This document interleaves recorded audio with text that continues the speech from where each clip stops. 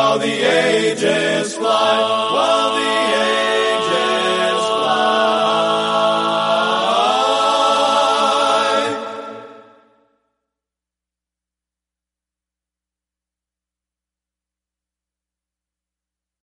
Let's take our Bibles, go to the book of Revelation. We'll start out in chapter number 2, Revelation chapter number 2. While you're turning in your Bible, I've got a couple of stories that I want to tell that are kind of, I'm sure that all of you, your families growing up, and you probably have stories that are told over and over again because they're just so funny. And my family out in Idaho, we all like to laugh. Usually most of our laughing was at one another's expense. That was just the way that our family worked. And we had a couple stories. This one particular story, I'll pick on my niece just a little bit. Actually, both of these involved one of my nieces and a couple of my nephews. But we were moving into an old farmhouse in Emmett, Idaho that really needed to be remodeled. And my mom and dad, it just seemed like they were always finding a place to rent that required a lot of work. And so this one particular house we're in, and we're painting walls, and I'm painting over on one wall, my mom's painting on another wall. And my nephew Matt and his sister, my niece Megan, they happened to be there, and they were really young, too young to be helping with the painting and so forth. So they're sitting in the middle of the floor, and Matt has one of the few chairs. We hadn't moved in yet, and so we didn't have any furniture in the house. Matt has one of the few chairs that's in the house, and so he's sitting in the chair, and my niece Megan is sitting in the floor, and she's coloring in a coloring book. And so my nephew Matt says, he says, Meg, no chair for you. And Megan's coloring. She's not paying attention. She says, huh? Meg, no chair for you. Huh? Meg, no chair for you. Huh? Meg, no chair. About that time, my mom, who's painting, she says, oh, just shut up! Now, you had to be there. I was there, and it was really quite funny. And we have told that story just time and time again. The other story that involved my niece Megan is, and I was not at this one, but I know my nephews and nieces so well that I can envision this so much, it's as if I was there. They were playing, my sister and brother-in-law had one of these older pop-up tent trailers. And I don't know what Marcus was doing on the top of this trailer, but I think they were working on it or something. And so he's on top of it, and he's scooted up to the edge, and he's getting ready to jump down. And he says, Megan, don't open the door. And so she opens the door and says, what? Now, if you know anything about RVs, the doors are made out of like a sheet aluminum, and the corners are really, really sharp.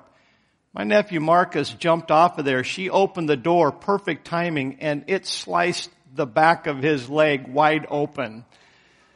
Like, Megan, don't open the door. What? See, you even feel like that you're there. You can just see that happening. Well, both these stories, I thought about them because they're so relevant to what I want to talk to you about here today. Revelation chapter 2, and I've got a string of verses. We're not going to read the entire verse, but I think by the time we get done with this string of verses, you will certainly have what we're going to talk about. You'll have the picture pretty clear. Verse number 7, he that hath an ear, let him hear what the Spirit saith unto the churches. Verse number 11, he that hath an ear, let him hear what the Spirit saith unto the churches. Verse number 17, he that hath an ear, let him hear what the Spirit saith unto the churches. Verse number 29, he that hath an ear, let him hear what the Spirit saith unto the churches. Chapter 3, verse number 6, he that hath an ear, let him hear what the Spirit saith unto the churches. Verse number 13. He that hath an ear, let him hear what the Spirit saith unto the churches. verse number 22, he that hath an ear, let him hear what the Spirit saith unto the churches. Skip up to Revelation chapter 13. Revelation 13 and verse number 9. If any man have an ear, let him hear. What I want to talk to you about here this morning is something that I believe is so important. I've mentioned here recently how that as a preacher, sometimes I get very frustrated and heartbroken at the fact that it's very difficult to find anyone today that will really listen. I'm in my mid-50s, and I've been preaching and serving the Lord since I was 20. So even though I still feel like I'm not an old man or an old preacher just yet, I've been around the ministry long enough. I've seen a lot of changes in Christianity. I've seen a lot of changes in church. I've seen a lot of changes in our outreach.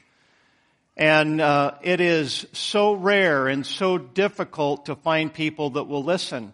I feel like I'm at the point in life where I really, as a young preacher, you're studying the Bible to figure out what God wants you to say.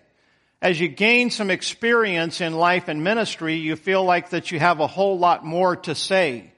But as you get older, you find that there's very few people that really want to listen. And I want to talk to you this morning on the subject, listening in the last days. Let's go to the Lord in prayer. Father, we ask your blessings upon the message today. We pray, Father, that, Lord, certainly relevant to the topic, that this entire congregation and those that are listening on live stream, both today as well as in the future, Lord, that we will listen to what you have to say. We saw it repeatedly that the Lord Jesus spoke to the churches in the last days. He that hath an ear, let him hear what the Spirit saith to the churches. Lord, please, God, help us to listen. Help us, Father, to help more people to start listening to what the Spirit has to say to the churches. There's a lot of spirits that are talking today. A lot of people are listening to all different kinds of spirits, but we need to listen to what the Holy Spirit has to say. So help us now, we pray. In Jesus' name, amen. It's prophesied by the prophet Amos in Amos 8, verse number 11. Behold, the days come, saith the Lord God, that I will send a famine in the land. Not a famine of bread, nor a thirst for water, but of hearing the words of the Lord. I believe we're in the last days, and I believe that this prophecy is being fulfilled before our very eyes.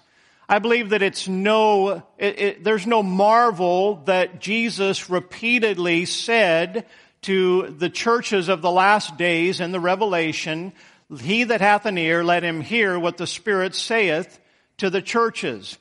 God knew that there would come a time where people just simply aren't listening to God. By way of introduction, I want to just give you briefly, and I'll do my best to be brief from this, a concept that I preached back in May of 2009.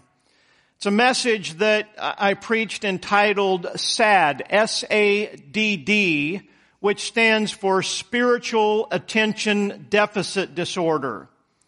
I preached it back in 2009 because it needed to be preached. And of course, ADD has become something almost everybody's very familiar with.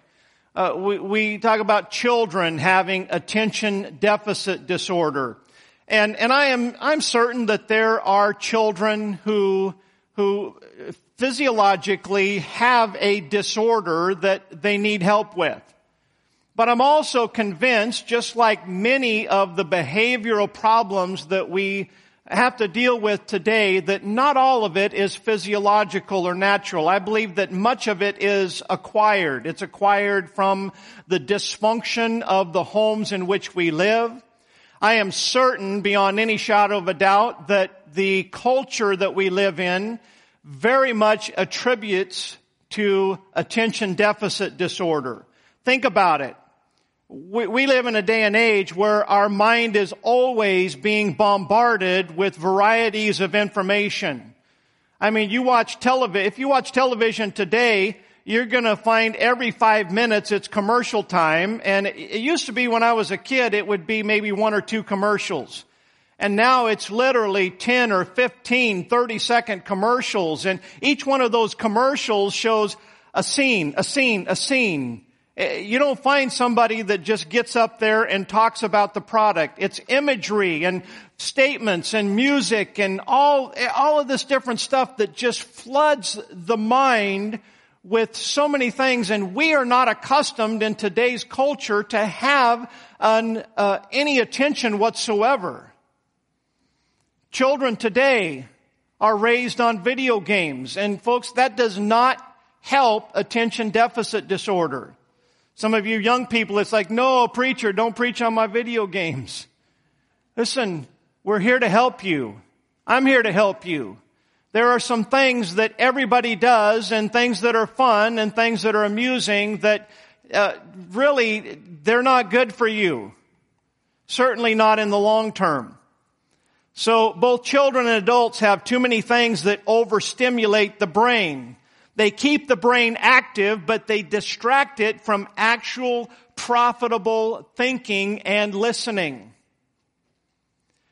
My message back in 2009 had 4 different points, and I'm just going to throw them your way real quickly. You can take notes. They may help you. Number 1, if you're dealing with spiritual attention deficit disorder, number 1, take inventory of your time. Step back and take a look and actually inventory, what am I spending my time on? What am I doing? Am I ever able to be alone with my own thoughts?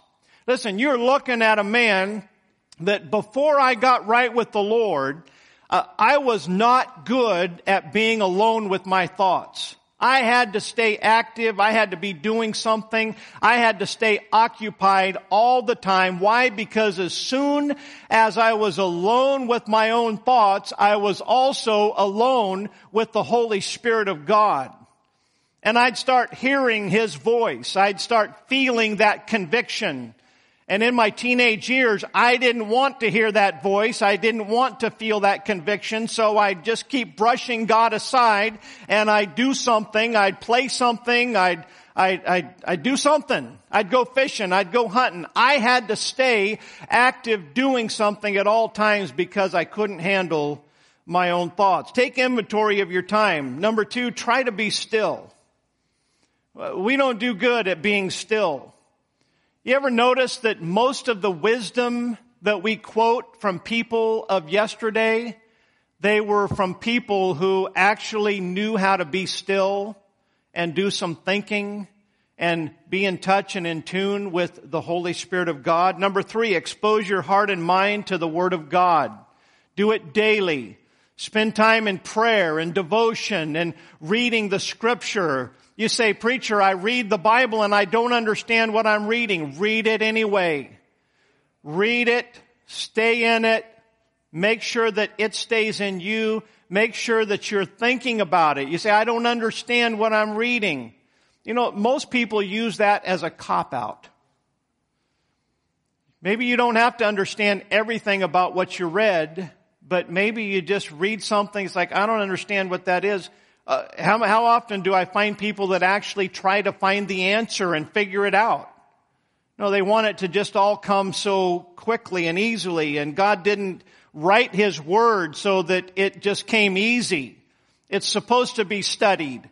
It's supposed to be line upon line, precept upon precept, here a little and there a little. Number 4, my point was clean the garage. You say, what does cleaning your garage have to do with spiritual attention deficit disorder? Well, the point is we get overwhelmed with things in our life that are out of order and things that are on the back burner that just keep piling up until we don't even know where to start. Our life and our mind and our thoughts are so cluttered, and we know that they're that way. We know we've got to somehow get our life in order and organized, but we don't know where to start. You know, when I get that way, I just find something. Usually it's the garage, because that's what gets out of order. You know that that we've been able to do something that for most of my life was an impossibility. And that is park our car in our garage. I grew up with, that's a futile thing. You don't park your car in your garage. There's no room for it because the garage is the catch-all and it never stays organized. And so finally I figured out, hey, they're for cars and it's really nice to be able to park your car in your garage. So start somewhere and start clearing some of that out. Check something off of your back burner list, and then when you get that done, then move on to the next.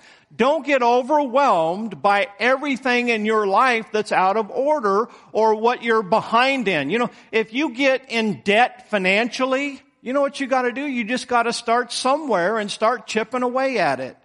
You cannot let yourself get overwhelmed by too many things that just seem like you can't handle.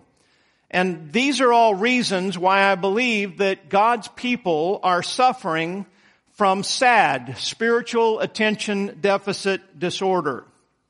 But I remind you that Jesus said, as we read on numerous occasions, "He that hath ears, let him hear." Let's take a look here this morning. Let's examine some causes for spiritual hearing loss. Now, I have some hearing loss, so to speak. I can hear volume just fine, but sometimes, not as often as I should, I actually have hearing aids that I wear. Not as often as my wife would like me to wear them. I'll let you figure that one out. I guess I don't like wearing them. I don't know. I just don't like things sticking in my ears. And, if you don't wear them all the time, your ears, they just itch. How many of you wear hearing aids and they itch? All right. Several of you know what I'm talking about. The problem is if I get used to them, then that kind of goes away. That doesn't bother me. But then I'll get a bad habit and I won't wear them. And then I do wear them and then they itch and I'm just starting back over. That's kind of my hearing loss life cycle, so to speak. But I went and got a hearing test years ago, and the doctor asked me a question. He said, "Did you shoot guns a lot when you were younger?" Yeah, all the time. "Did you wear hearing protection?" "What's that?"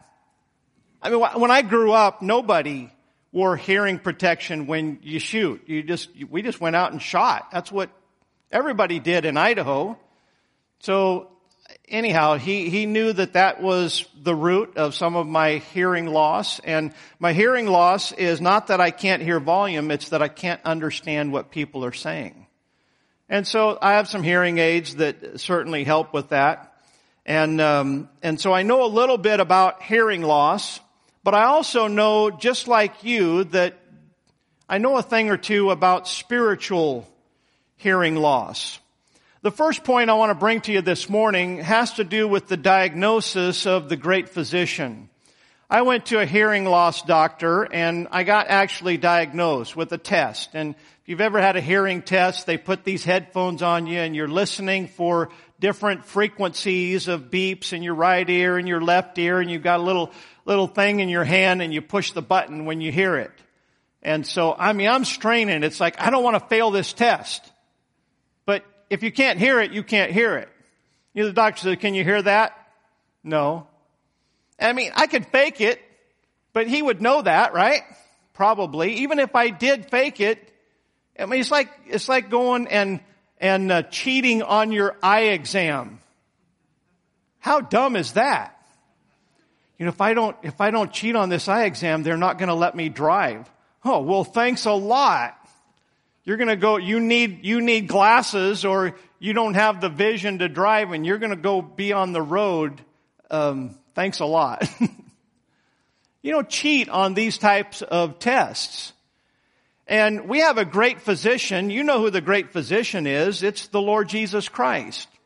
Take your Bibles and go to the book of Matthew, chapter number 13. Matthew, chapter number 13. I have been misdiagnosed by doctors. I have had doctors misdiagnose my problem and end up causing me a whole lot worse problems than I ever started with.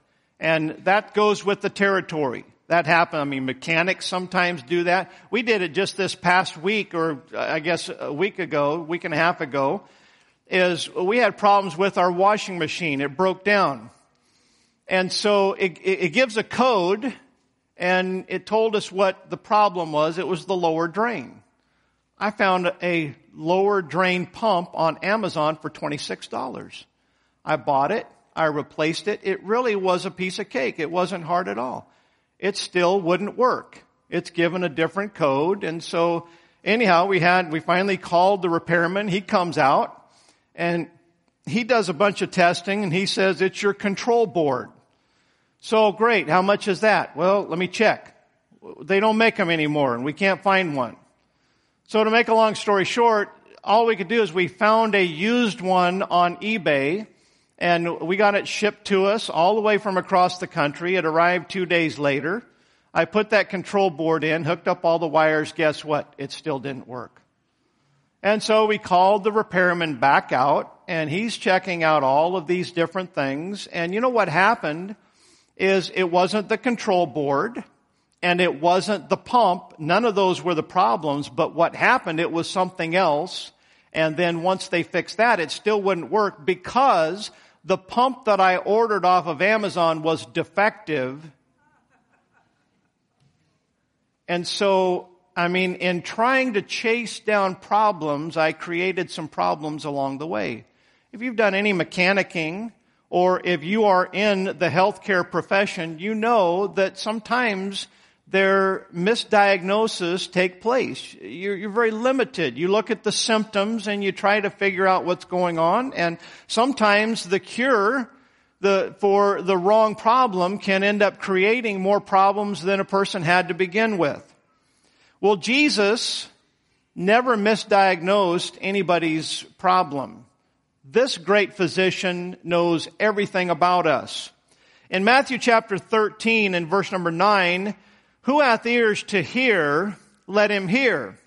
The disciples came and said unto him, why speakest thou unto them in parables? He answered and said unto them, because it is given unto you to know the mysteries of the kingdom of heaven, but to them it is not given. For whosoever hath, to him shall be given, and he shall have more abundance. But whosoever hath not, from him shall be taken away even that he hath.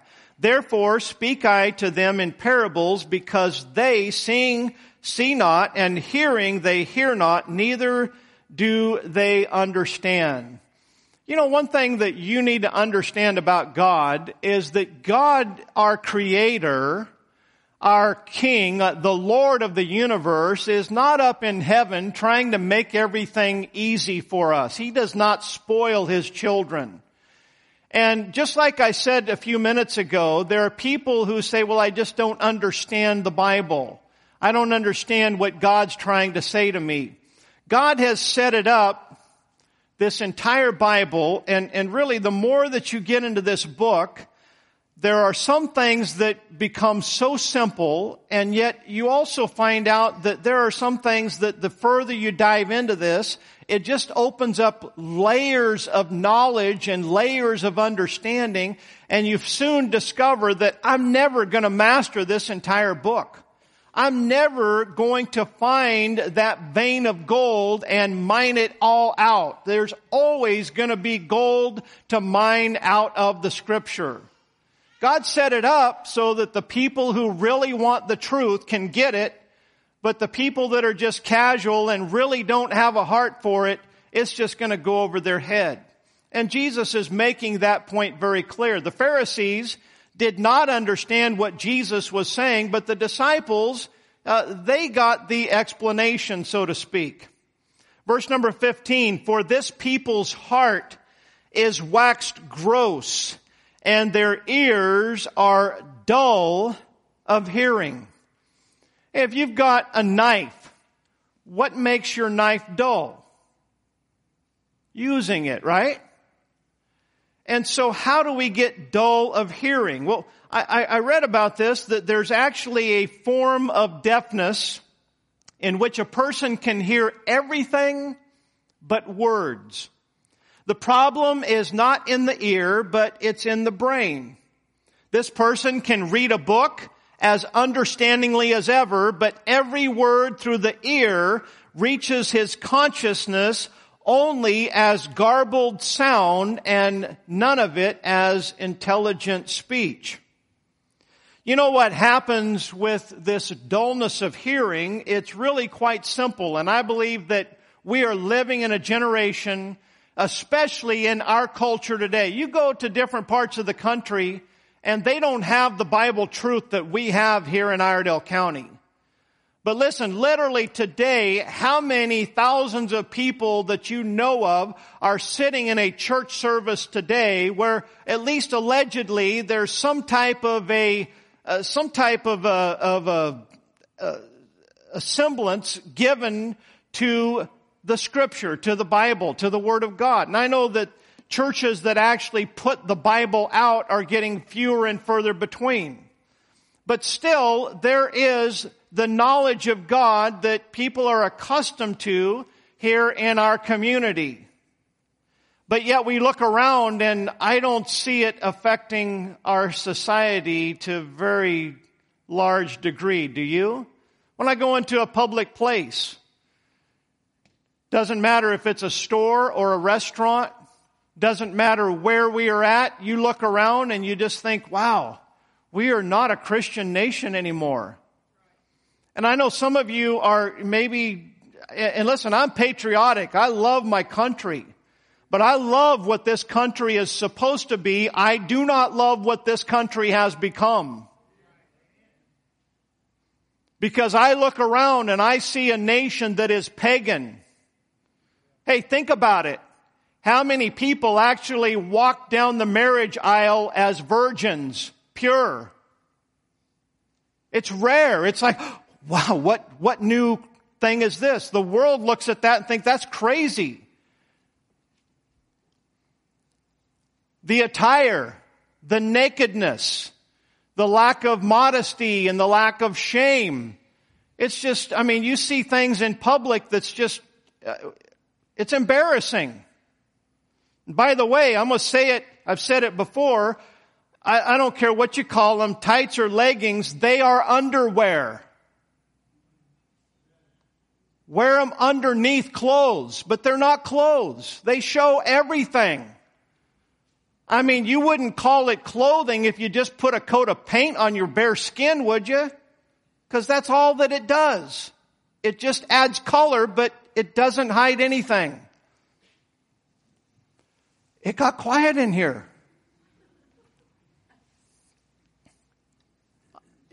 I'm telling you, the way that even you see people dressed in churches today, you know what Solomon would say? He'd say, that's the attire of an harlot. And let's just be honest about it, that it hasn't been that many years ago that what people wear to church today, they would have associated them with the person on the street, the prostitute, if you will. Oh, I'm sorry. Now they call them sex workers. Can you believe that? Y'all are getting quiet on me again.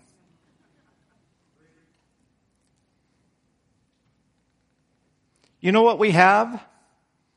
We have dull of hearing. What is dull of hearing? It's too much hearing and not enough application. We know what the preacher's going to say. We've heard it before. We've ignored it before. And the more that we ignore it, the easier it becomes to ignore.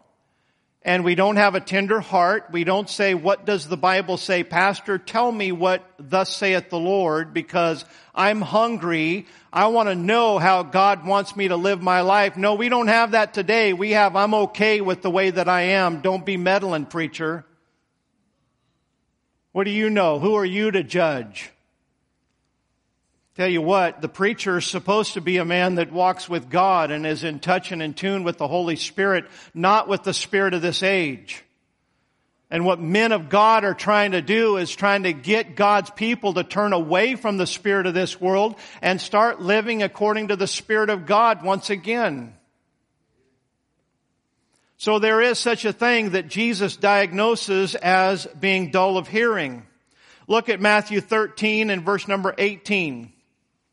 He says, "Hear ye therefore the parable of the sower.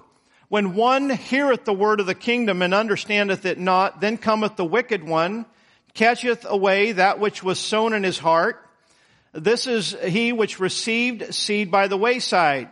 But he that received the seed into stony places, the same is he that heareth the word, and anon with joy receiveth it, yet hath no root in himself, but dureth for a while. For when tribulation or persecution ariseth because of the word, by and by he is offended." Hey, what mainstream Christian today is actually suffering any tribulation or persecution because of their identifying with Jesus Christ? When's the last time that you saw that? The problem is that mainstream Christianity is not biblical Christianity. Mainstream Christianity today is so much like the world that there's no persecution, there's no reproach. Hey, people that are living and preaching biblical Christianity, what are they accused of today? Pharisees, haters, judgmental, you name it, you go right down the line. But mainstream Christianity, they're not suffering any persecution. And so what's happened today is you don't have people that are being offended because there's no reproach. It's been taken away. And so they stay right in church. They continue to claim to be Christians, but their Christianity doesn't really change a whole lot in their life. If you look at them, take a Christian family today and compare them to a lost family, there's really not a whole lot of difference today. Folks, that's a problem. And Jesus is diagnosing it as the hardness of heart. I've never been a farmer, but I've worked for farmers. Grew up in farm country out west, and I've had to dig post holes, and I've had to try to dig through stuff out west we called hardpan. Now, one thing I will say about the soil here, this clay soil, I mean, you don't even have to go down an inch, and it starts getting pretty hard, especially if it's been dry and there's been very little rain. But I will say this clay, you can chip away at it with a digging bar. In Idaho, we would dig a post hole, and boy, you could go 12 inches down and think, oh, this is going to be an easy job. I'm going to knock this out in an hour. I'm going to go back to the boss and say, I'm done. What else you got for me to do? And then after about 12 inches, and you got to go 24, after about 12 inches, that digging bar or those post hole diggers go, thunk, thunk.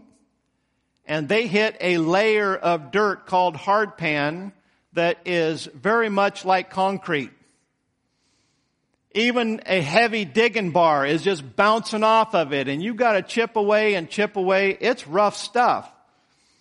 And I believe that in the last days, people aren't listening. We've got dullness of hearing. We've got hard hearts, and the Word of God is like a seed, and there's just nothing, it's just laying on top of the surface. People go to church, and they hear the preaching, but those seeds are just laying on the surface because the heart is as hard as hardpan. In Matthew 13 and verse number 20 here, but he that receiveth the seed into stony places, the same is he that heareth the word and with joy receiveth it, yet hath no root in himself. You've got wayside soil, stony soil, thorny ground, and then you've got good ground. Let me throw this in for free because this is the last days. Mark chapter 10, verse number 5. It says, and Jesus answered and said unto them, for the hardness of your heart, he wrote you this precept. If you're familiar with your Bible, you know what Jesus is talking about. He's talking about the Pharisees coming and saying, hey, didn't Moses say that a man can put away his wife for every cause? They're thinking, hey, if I'm unhappy with my wife, If it's not going my way, Moses said, I can just write her a bill of divorcement and I can be done with it and move on. Jesus clarifies why Moses wrote that. He said he did it for the hardness of your heart. You know, the heart can get so hard that the Lord just looks and says, you know what? You're not going to fix this. You're making, there's nothing more that can be done to fix this. And so I guess we just try to make the best of it. But the Lord says that it's because of hardness of heart. And we certainly see a lot of divorce in our culture today. And I believe in the last days it's because we have a lot of hard hearts. The Bible doesn't have to be understood to be loved, but it has to be loved to be understood. It all comes down to the heart. And if you love God and you love the Bible, then your heart will become good soil to receive that seed so that it can grow and make a difference.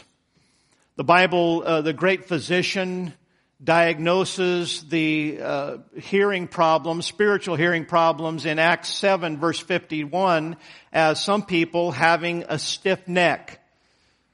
Stephen here preaching, he says, ye stiff-necked and uncircumcised in heart and ears, ye do always resist the Holy Ghost.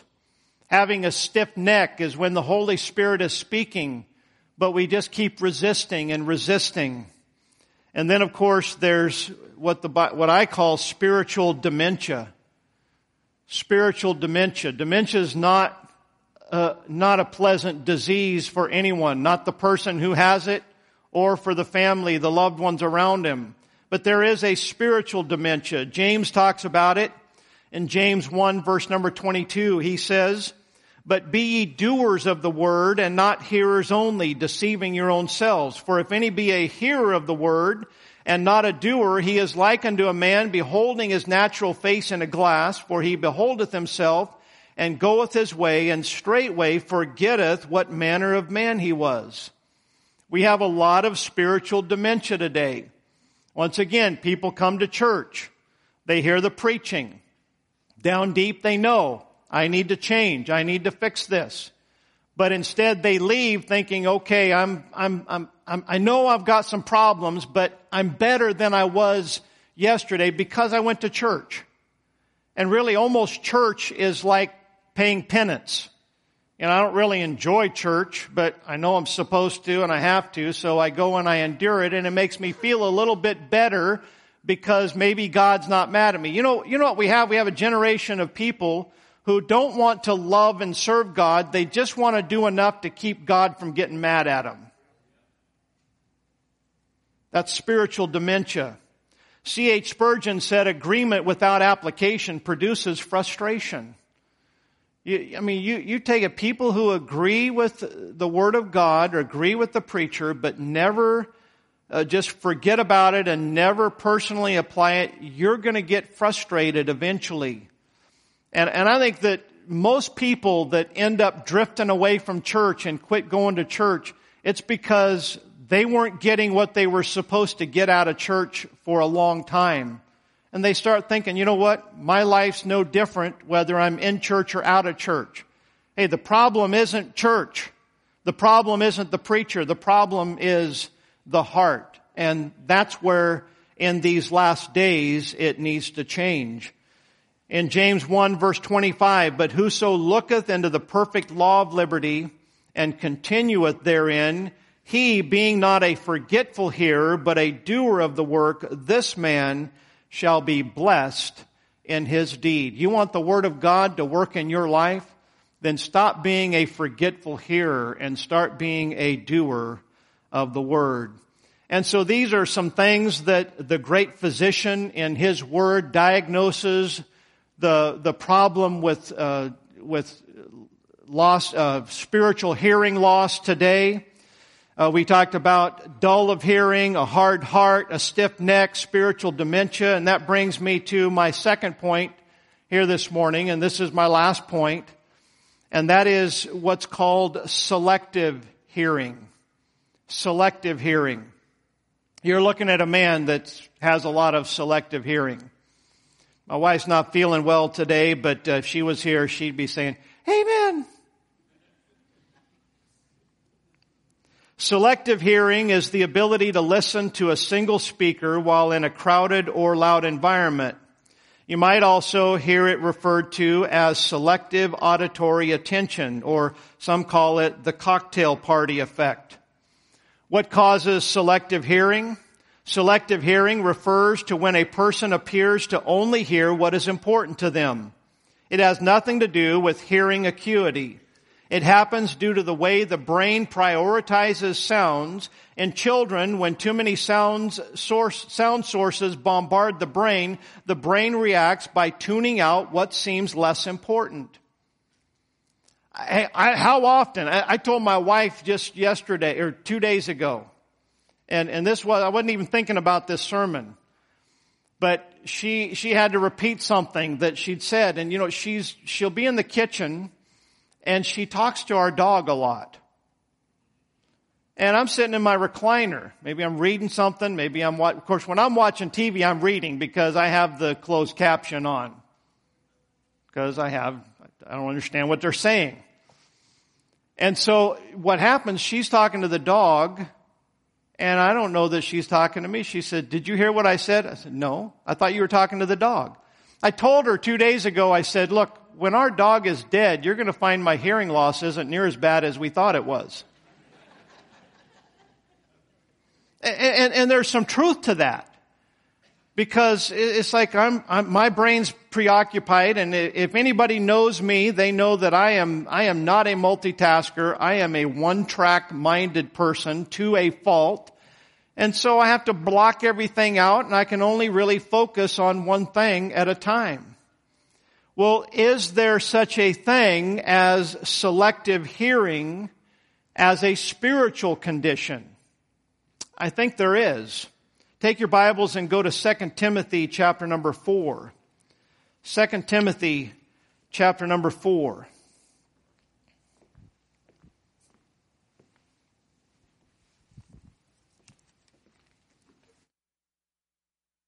Verse number 3, it says, for the time will come.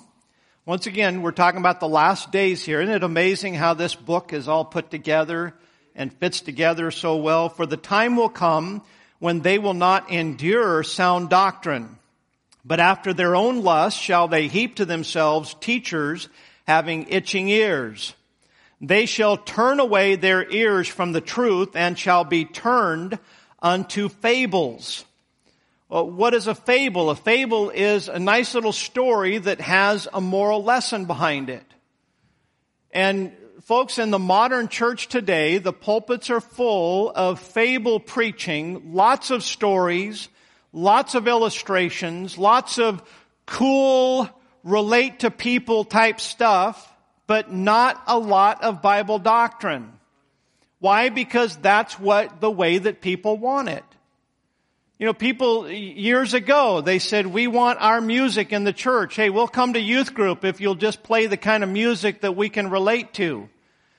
And the whole thing that, the Christian world as a general whole thought, oh, this is a cool idea.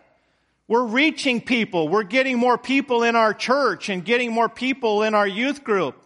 And listen, there are churches in our community that are just like that. And I mean, they're busting out the seams and getting ready to have to build new buildings and so forth. But if you really examine what they've got going on, you go, wow, that's not godly. Yes, it's success, but there's a difference between success and Christian fruit. Christian fruit is going to produce holiness. Christian fruit is going to affect what God is doing in your heart, not just where your body happens to be on a particular event, Sunday morning, etc. They shall turn their ears from the truth and be turned unto fables. A famous orator once addressed the people of Athens who paid little attention to his speech. He asked their permission to tell them of one of Aesop's fables. After their consent, he began, quote, Demeter was traveling in company with a swallow and an eel. When they reached the bank of the river, the swallow flew up into the air and the eel plunged into the water. At this point, he stopped for what seemed like minutes. They all demanded, "Well, what about it, Demeter?" The orator replied, "He is angry with you because you disregard important affairs but are all ears for Aesop's fables." He tricked him. He didn't have a fable for him. He said, "I'm trying to give you truth, important stuff, but you don't even care." And that's what we see in Christianity today. The appetite of the ears is determined by the attitude of the heart. Now, we just read here that there would come a time when people would reject sound doctrine and would want fables. Well, since we're talking about sound doctrine, I want you to turn just a few pages over to the book of Titus, chapter number 2. Titus chapter number 2, and what we find here is what the Bible refers to as sound doctrine. So often, the average believer today, when he hears the word doctrine, he thinks about some deep truth, like, the return of Jesus Christ, or something that is, really deep and intelligent doctrine. And we could talk about a lot of those. But what the Bible refers to as sound doctrine has more to do with our behavior than it has to do with finding something new and clever from the Bible. Verse 1, "But speak thou the things which become sound doctrine." What are they? Verse number 2, "That the aged men be sober, grave, temperate, sound in faith, in charity, and patience.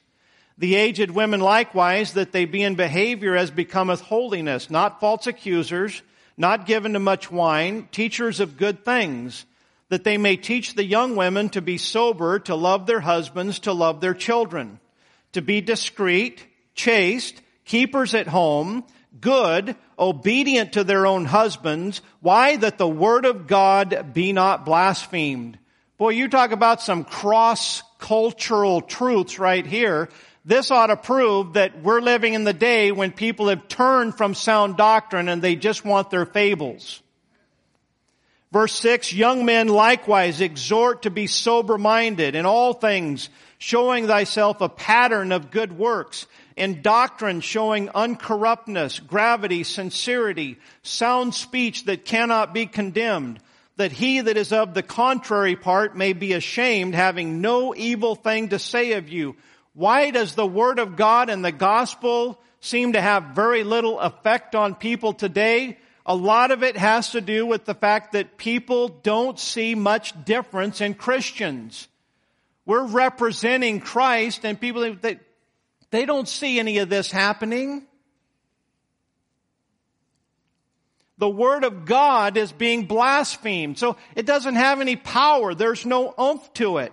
Verse 9, exhort servants to be obedient unto their own masters, and to please them well in all things, not answering again.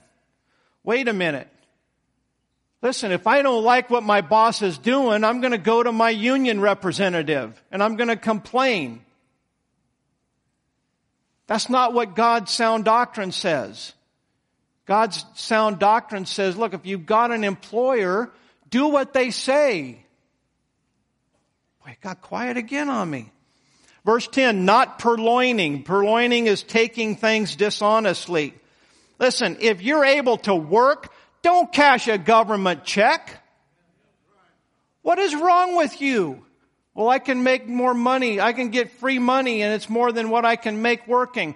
Go to work. You're stealing. You're taking something that you don't need. It's called purloining. But showing all good fidelity, that they may adorn the doctrine of God our Savior in all things. God's children, God's people. I mean, we're supposed to be adorned. People should look at us. They may not like us, but they should be able to recognize that, hey, they're not listening to the same spirit that I'm listening to. They must be listening to the Bible, because they sure act real holy. They may mean it derogatory, but hey, we can take it as a compliment. Producer Jed Harris became convinced that he was losing his hearing. He went to a specialist who gave him a thorough checkup. The doctor pulled out a gold watch and asked, "Can you hear this ticking?" Harris said, "Of course." The specialist walked to the door and held up the watch again. "Now can you hear it?" Harris concentrated and said, "Yes, I can hear it clearly." The doctor walked out the door to the next room and said, "Can you hear it now?" Harris said, "Yes." The doctor replied, "Mr. Harris, there's nothing wrong with your hearing. You just don't listen."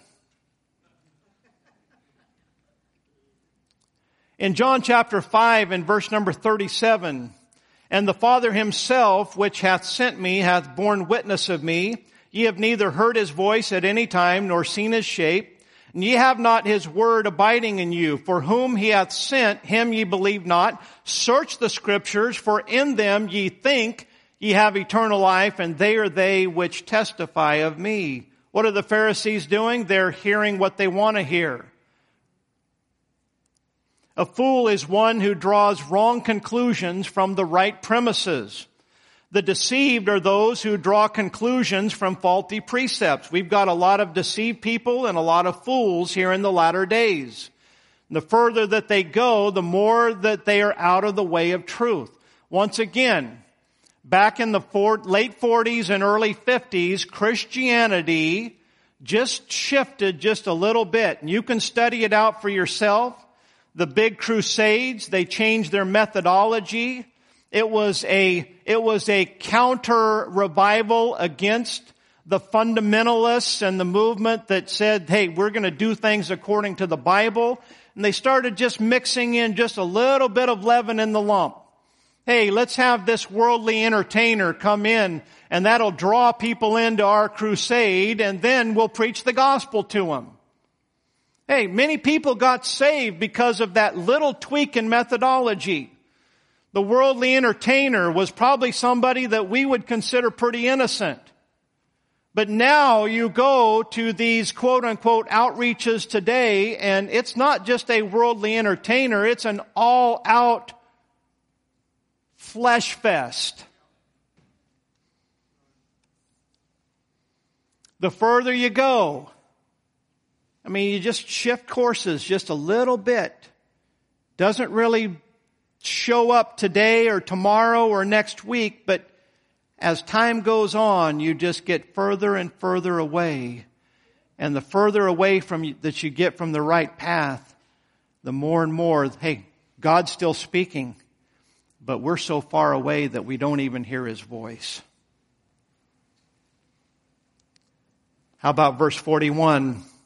"I receive not honor from men, but I know you that ye have not the love of God in you. I am come in my Father's name, and ye receive me not. If another shall come in his own name, him ye will receive. How can ye believe which receive honor one of another, and seeketh not the honor that cometh from God only?"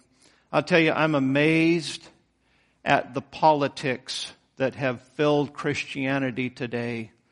There are a lot of preachers that what they preach and how they preach is all just what's going to get me a meeting, what's going to get me a good love offering. Well, if I preach this, then they're not going to invite me back.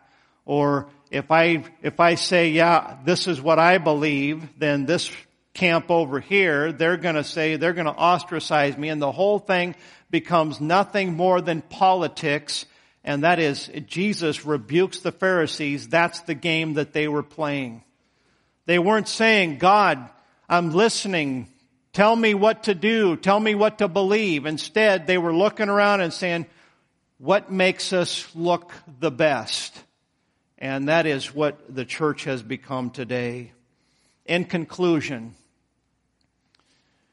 talking about listening, all kinds of different problems that cause us to not listen to God. But where I get my hair cut, the gentleman's from the New York area, I believe Brooklyn, originally of Puerto Rican nationality, and so he's bilingual.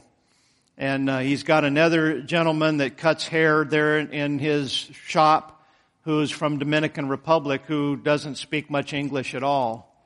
And very frequently I'll be getting my hair cut and we'll be having a conversation in English, and then, we don't talk the whole time, so it'll get kind of quiet. Next thing you know, I'll hear that he's speaking to the fellow barber, hair cutter, in Spanish. And they're just going on in Spanish. And you know what I find that I do? I just tune it out because I have no idea what they're saying. And so I just tune it out, and then I'm in my own thoughts. Have no idea what they're saying. Why? Because there's a language barrier. Folks, there are many, and maybe someone here today, that you don't listen to God because there's a language barrier. In John 10, verse number 27, Jesus said, "My sheep hear my voice, and I know them, and they follow me." You may not be listening to God today because you're not one of His sheep, and you don't understand His language. You hear the voice, you hear the sound, but none of it is intelligible in your heart or in your mind, so you just keep going. You come to church, but you never really truly listen to the Word of God or the Holy Spirit. It might be a language barrier, and if you've got a language barrier, you need to become one of the Lord's sheep. You need to repent, and you need to get saved so that you can hear the Word of God. An unnamed poet said it like this: "His thoughts were slow, his words were few, and never formed to glisten, but he was a joy to all his friends. You should have heard him listen." We need to be better listeners of the Word of God and the Lord Jesus Christ. Let's bow our heads and go to the Lord in prayer. Father, we thank you for the Holy Spirit and for the Bible. We thank you, Lord, that you are a God that does indeed speak to us. No doubt, Lord, we live in the last days and there's a famine in the land. But Lord, I pray that we as your people would not be part of that famine.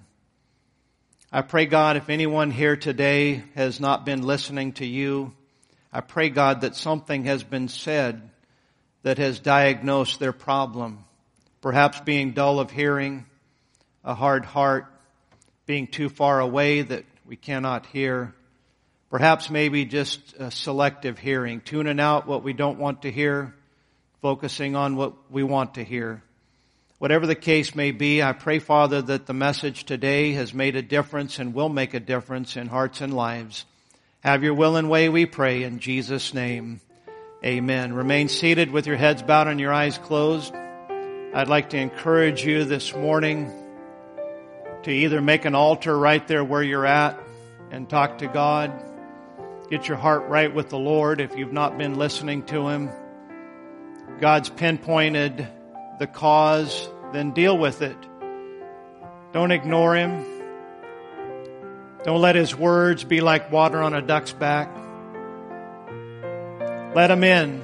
Let Him in your heart. Make a decision. Make a commitment. If you'd like to come down to the altar, we invite you to do so. A lot of people, that's what they need to do. Come down and make a public commitment. A lot of people have done business with God at an old-fashioned altar. It's open. You're invited to come. Doesn't matter to me whether you come forward or you do business with God right where you're at. But please, do business with God. Don't keep ignoring Him. Don't be part of this generation that's turned to fables today.